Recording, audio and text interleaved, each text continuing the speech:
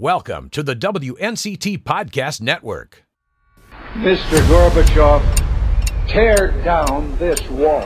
It is a crisis that strikes at the very heart and soul and spirit of our national will. People have got to know whether or not their president's a crook. Well, I'm not a crook. And so, my fellow Americans, ask not what your country can do for you. Ask what you can do for your country. Hello everyone, and thank you for tuning into this episode of What the Politics. I'm Victoria, and Emily is here with me right across the table, and we are going to talk about the first 100 days of Biden's presidency. Now, we know this is actually Biden's 105th day, but we record on Tuesday, so we're recording this topic on his 105th day. We're going to explore several policies, including some of the policies related to the pandemic, the border crisis, and also what's going on with any of the legislative policies related to the climate. So I'm going to go ahead and have our guest introduce himself. Hi, I'm Professor Peter Francia. I'm the director of ECU Center for Survey Research, and I'm a professor of political science. And this is, I believe, your second time on our podcast. You're a reoccurring guest. Yeah, I think it's second or third. Yeah, it might be third. Yeah. Third. Oh, wow. Nice. Okay, so we're going to go right into our topic, which is Biden's first 100 days. Now, it's past, the first 100 days, but we're going to take a look at his first 100 days. Is there a reason behind the number 100? Yeah, Franklin Roosevelt, when he was president, worked through the passage of a number of laws related to the quote-unquote New Deal, right? So FDR's New Deal programs, which in many respects transformed the role of the federal government and the role of the presidency. Many political scientists would say, in fact, that the modern presidency begins with Franklin Roosevelt. Those first 100 days, FDR had 76 laws passed, and it's sort of looked at as the marker for productivity for any president since FDR.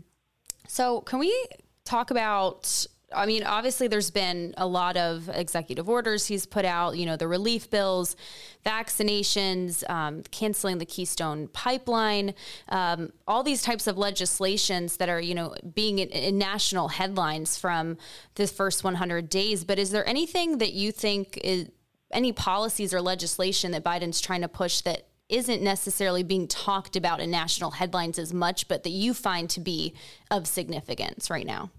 Well, I think one aspect of the presidency that has changed is that the way that Biden communicates certainly is a bit different from Donald Trump. Trump was, of course, very well known for communicating directly to the public through Twitter. He was averaging about 18 tweets a day. Biden uses Twitter a lot less.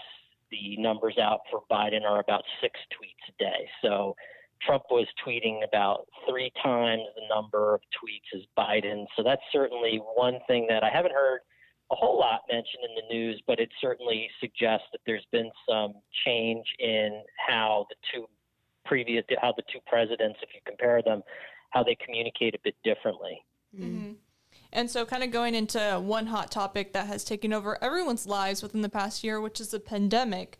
So the vaccination efforts, the Biden administration reached its 100 million shot goal in mid-March, which is 40 days ahead of schedule. But does that credit all go to Biden, or does some of it lay with Trump as well?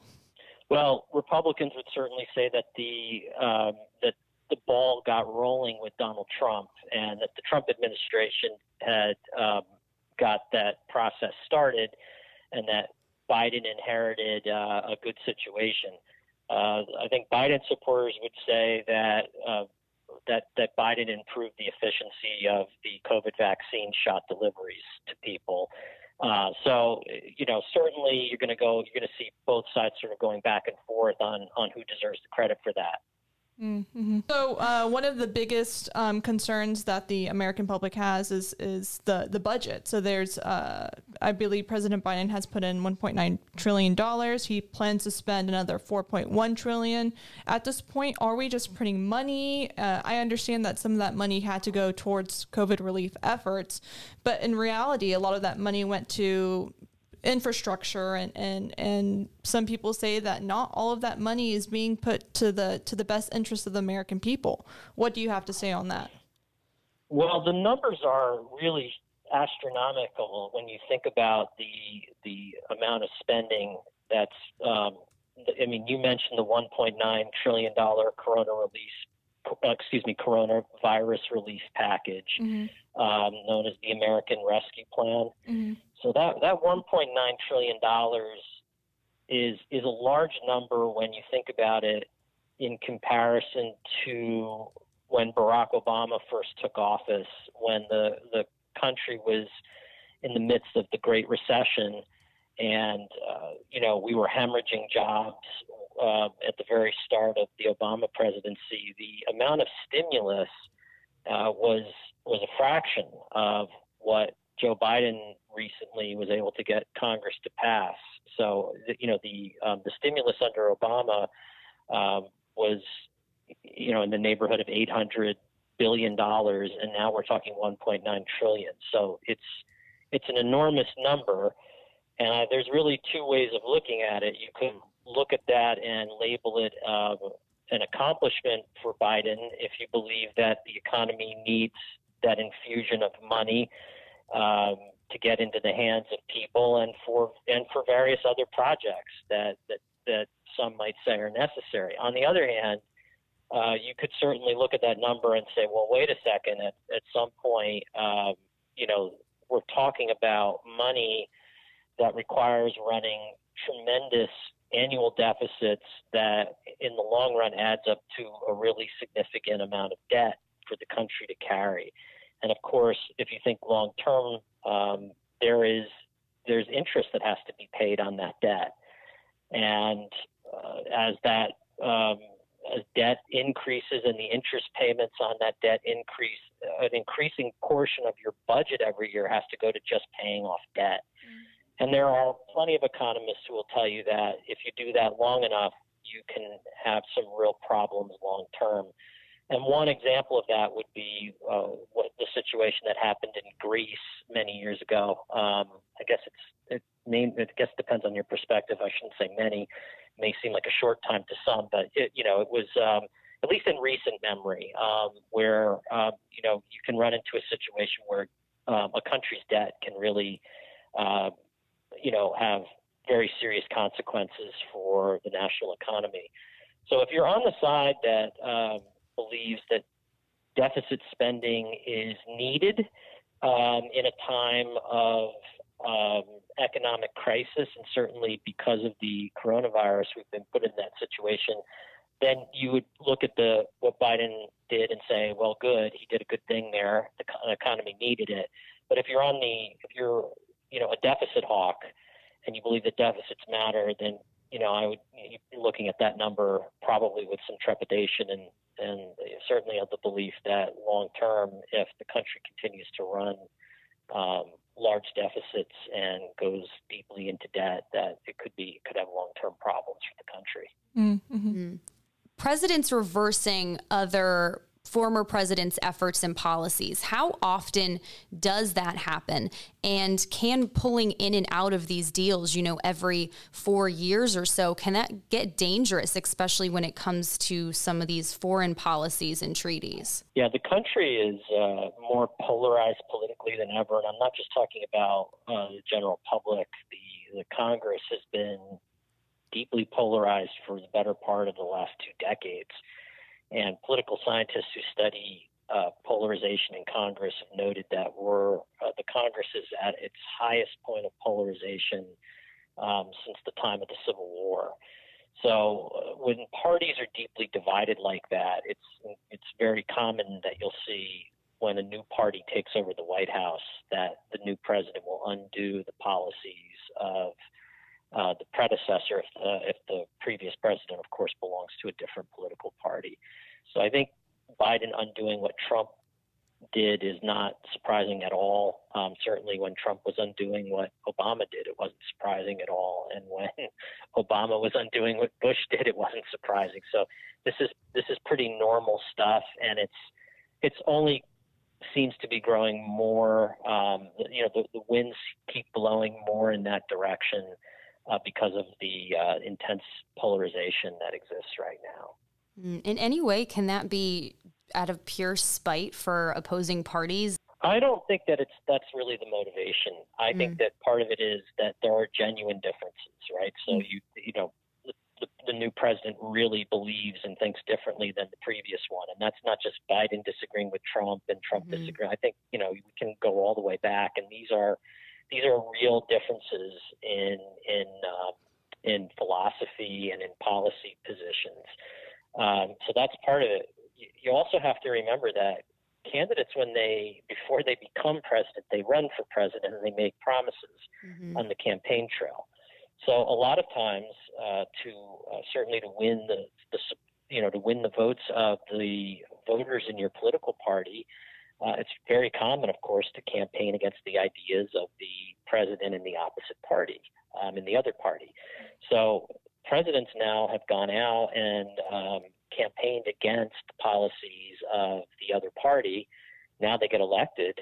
Well, what do we expect them to do? They actually do what they say they're going to do. They keep their promises and they undo those policies. So, Joe Biden certainly made no secret of the fact that he disagreed with Donald Trump on a whole host of policy issues.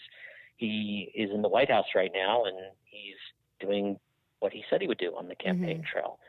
And again, that's not just to sort of single out Joe Biden.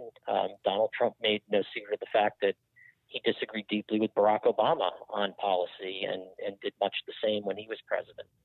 So I don't see that as spite, right? I see that more as there are genuine differences, and then those genuine differences come out during the campaign, and then the candidate that wins office then goes out and keeps their promise that they made during the campaign. Gotcha. So I think it's a pretty normal, natural thing. And going back to what Biden campaigned on, he kind of campaigned on this idea of reuniting America, fighting for the soul of America. Do you think Biden is the president to really reunite this divide that we've seen increase over the past few years? Well, that's a hard question to answer. I think, again, in an environment of polarization, I think it would be hard for any human being to step into office and easily reunite a country. Again, if Americans have policy differences, it's not as simple as, well, let's find compromise and split the difference and go down the middle. If it was that easy, it would have already been done. Typically what happens is when politicians try to do that and find middle ground, they can get things done, but it often is not good enough then for the ideologues in both parties. So if a Republican moves too far to the middle, the right-wing conservative base is going to be unhappy. And certainly in Biden's case right now, he's dealing with the progressive wing, the left of the Democratic Party. And, if he moves too far to the middle with Republicans, he risks alienating that part of the party. And in fact, he's to some extent, even though we mentioned earlier that there was this $1.9 trillion coronavirus relief package that a lot of progressives on the left were happy with, we haven't mentioned this yet, and I'll bring it up now. One of the top policy agenda items for the progressive wing of the Democratic Party was an increase in the minimum wage to $15 an hour. And that failed. And progressives on the left of the Democratic Party have argued that, Biden didn't really fight that hard for it and didn't push the party that hard on it. So there's already some discontent on the left of the party over the way Biden handled the fight over the minimum wage. So, that's when we could talk about, again, previous presidents as well, where they often struggle with their base. But this makes it hard, right, for there to be unity. If you move to the middle, then you, as I just pointed out, you risk alienating the people who are on the far ends of your party, right? But if you don't move to the middle, then it's really hard to find unity. So I think it's a really what usually happens is the presidents that can bring. Usually, when we see the country come together, it's when there is a unifying crisis. So in my lifetime, You can think of events like the 9/11 terrorist attacks, where George Bush's approval ratings went from about 50% and shot up to about 90% in the immediate aftermath of the 9/11 attacks. Those are the types of events that can bring the country together and then rally behind a president. But, absent an event like that, it's very hard for a president, particularly in today's age with such heightened polarization, to bring the country together. And so I don't think it's just something that Joe Biden is going to struggle to do. I think that any person who is president right now would have a hard time doing that. And there was something that you mentioned in the answer that you just gave, kind of talking about how there's a division within even the parties themselves. And one of the policies that I really want to look at is the border crisis and some of the policies surrounding the border crisis, how some people so Biden created a task force focused on identifying and reuniting migrant families separated at the U.S.-Mexico border. This was kind of as a result of Trump's controversial zero-tolerance policy.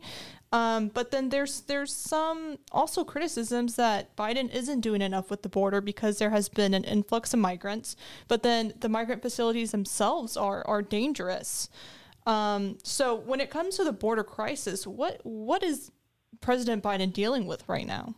Yeah, he's dealing with a very similar dynamic to the one that I just explained, and I think that's a good issue to sort of highlight this point that on the border, he's certainly dealing with a lot of criticism from Republicans and from conservatives who feel that, he's not taken the sort of swift and necessary actions that he needs to take in order to secure the border. Certainly conservatives are not happy that, Biden has decided to end construction of the border wall, which is certainly one of the signature policy items during Donald Trump's presidency. And if you're a supporter of that policy, certainly Biden's actions are ones that you're not going to be happy with. So on the border, he's certainly getting criticism from the right. From his own party on the left, I think that some would like him to move, in a even more humanitarian direction than he's done so far. So I think that issue is a good one to highlight how, it's hard to please everyone on that issue. And in fact, it's probably impossible to get sort of widespread unity on an issue as controversial as the border. Mm-hmm. And the responsibility of keeping up the border. So we just mentioned the wall that was being constructed. What is going to happen with that wall? Do you know? Is it just going to stand there, or is it going to be used in some sort of capacity by Border Patrol? I mean, what happens when these projects are kind of abandoned? It stops where it stops, I think. Would be, we're in sort of new territory, but it would, the wall that's been built will obviously remain. The wall that hasn't been built won't be built, and that's where things are left. Mm-hmm. I think it's really as simple as that. Whether that's good or not, I'll leave that for others to debate on their own. I try not to, I'm not here to sort of bring my own opinions, but rather to sort of analyze the two sides. So, I certainly leave others to make up their own minds about that. But I think that's sort of where we're at. So looking at the coronavirus relief packages that have been released, is there any possibility that you think there's going to be this would be the fourth, I think. Yeah. Is there any possibility of there being a fourth stimulus package released? I think it's all entirely dependent on where the state of the economy is in the next several months. I think if the unemployment situation continues to improve, that is, more people are finding work. I was watching the news last night, and they were talking about in Raleigh that there are fast food businesses that are desperate for workers right now, and that they're willing to hire sort of on the spot. So, if there is this pent up demand for labor and the unemployment situation improves over the next several months, then I don't think that we'll see more stimulus. But if we see a situation happen in this country where, let's just say hypothetically, some new strain or some, a strain of the virus starts to spread in this country, and we go back into more social distancing, shutdowns of some type, then who knows? Then they might have to have that conversation again. But certainly, the situation in India right now, from a public health perspective, is a reminder that at least some parts of the world right now, the coronavirus continues to be damaging. And even in this country, there are, the levels of the virus vary a bit from state to state. We've done, I think, relatively well compared to the rest of the world on a number of indicators. But again, your question was down the road, would there be more stimulus? And my answer would be it really depends. And I certainly don't have a crystal ball, so I don't know what will happen. I'm obviously hopeful like any other person that we're going to hope that hopefully the worst is long behind us, right. That the country will move forward, and that that more stimulus won't be necessary. Moving beyond who knows?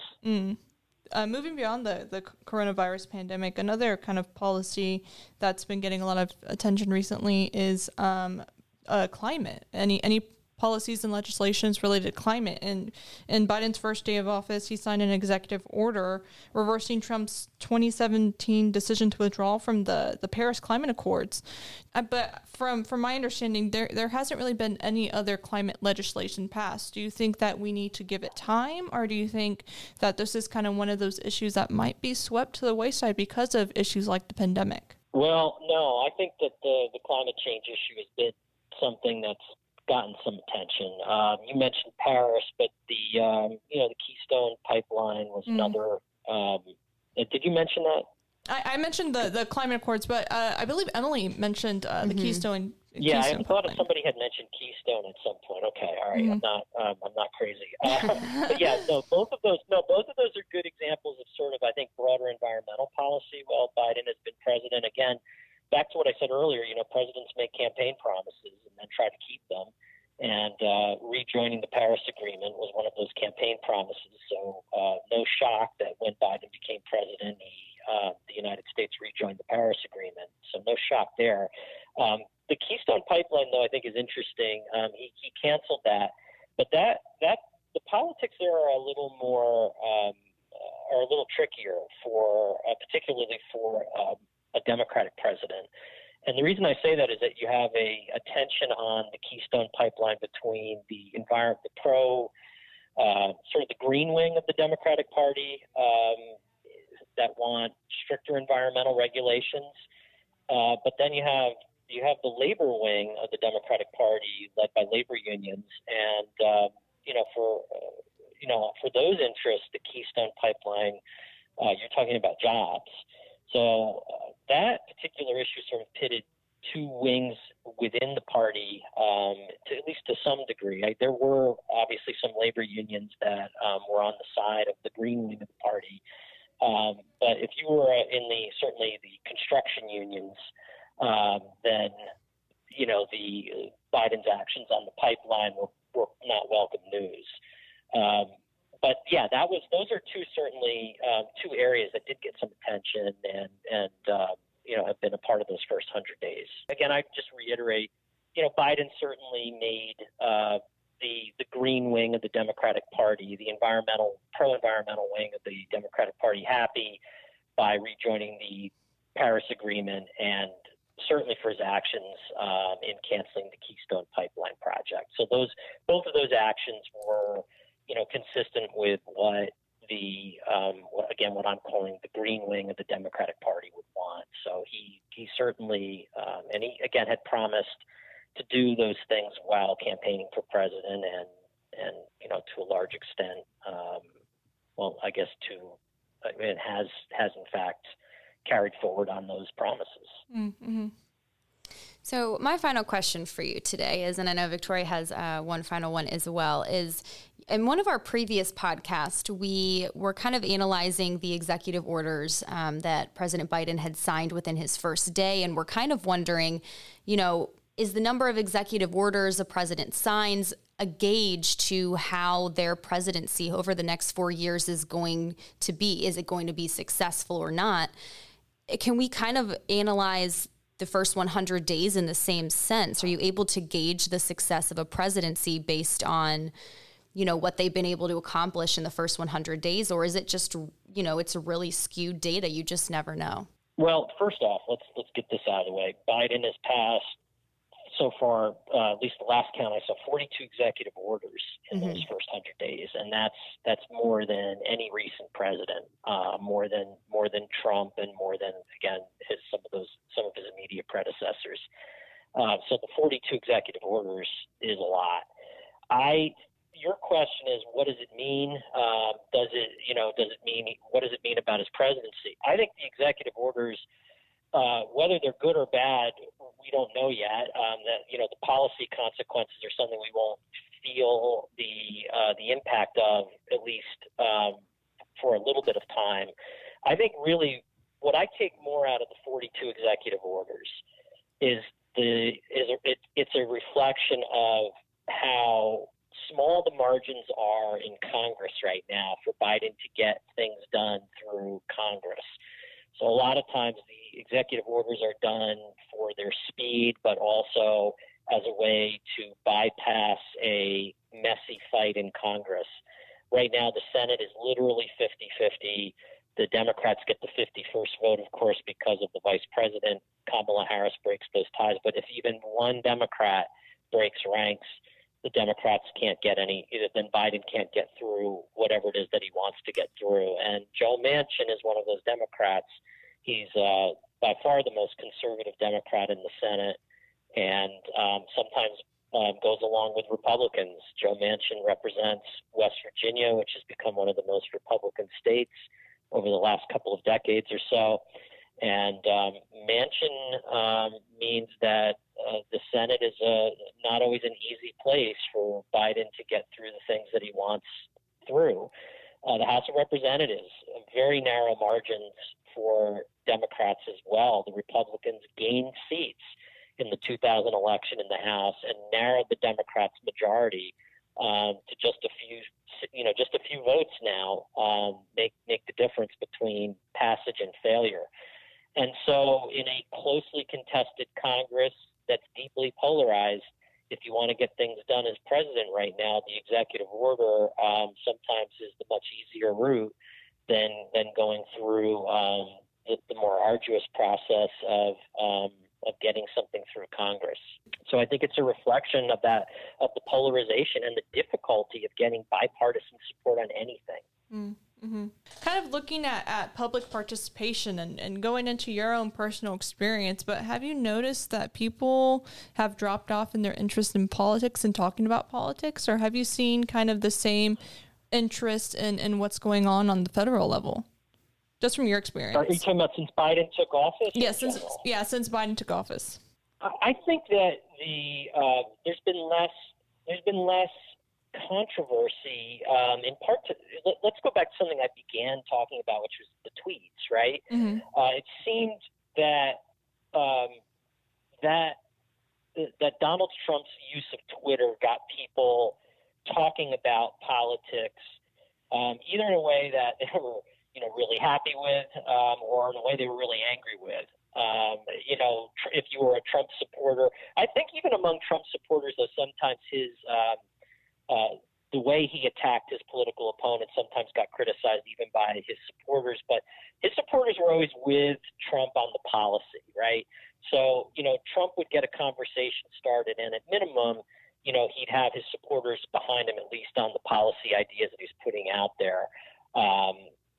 Sometimes it may not have been the way he said it, but that people liked, but they were talking about it. So Twitter has certainly got people, and Trump's tweets certainly set the tone on an almost daily level, and we don't see nearly as much of that with Joe Biden in office. So I think to an extent, I think you find less people animated about politics. How about that? I'll use that word. I think that's a way of explaining it, right?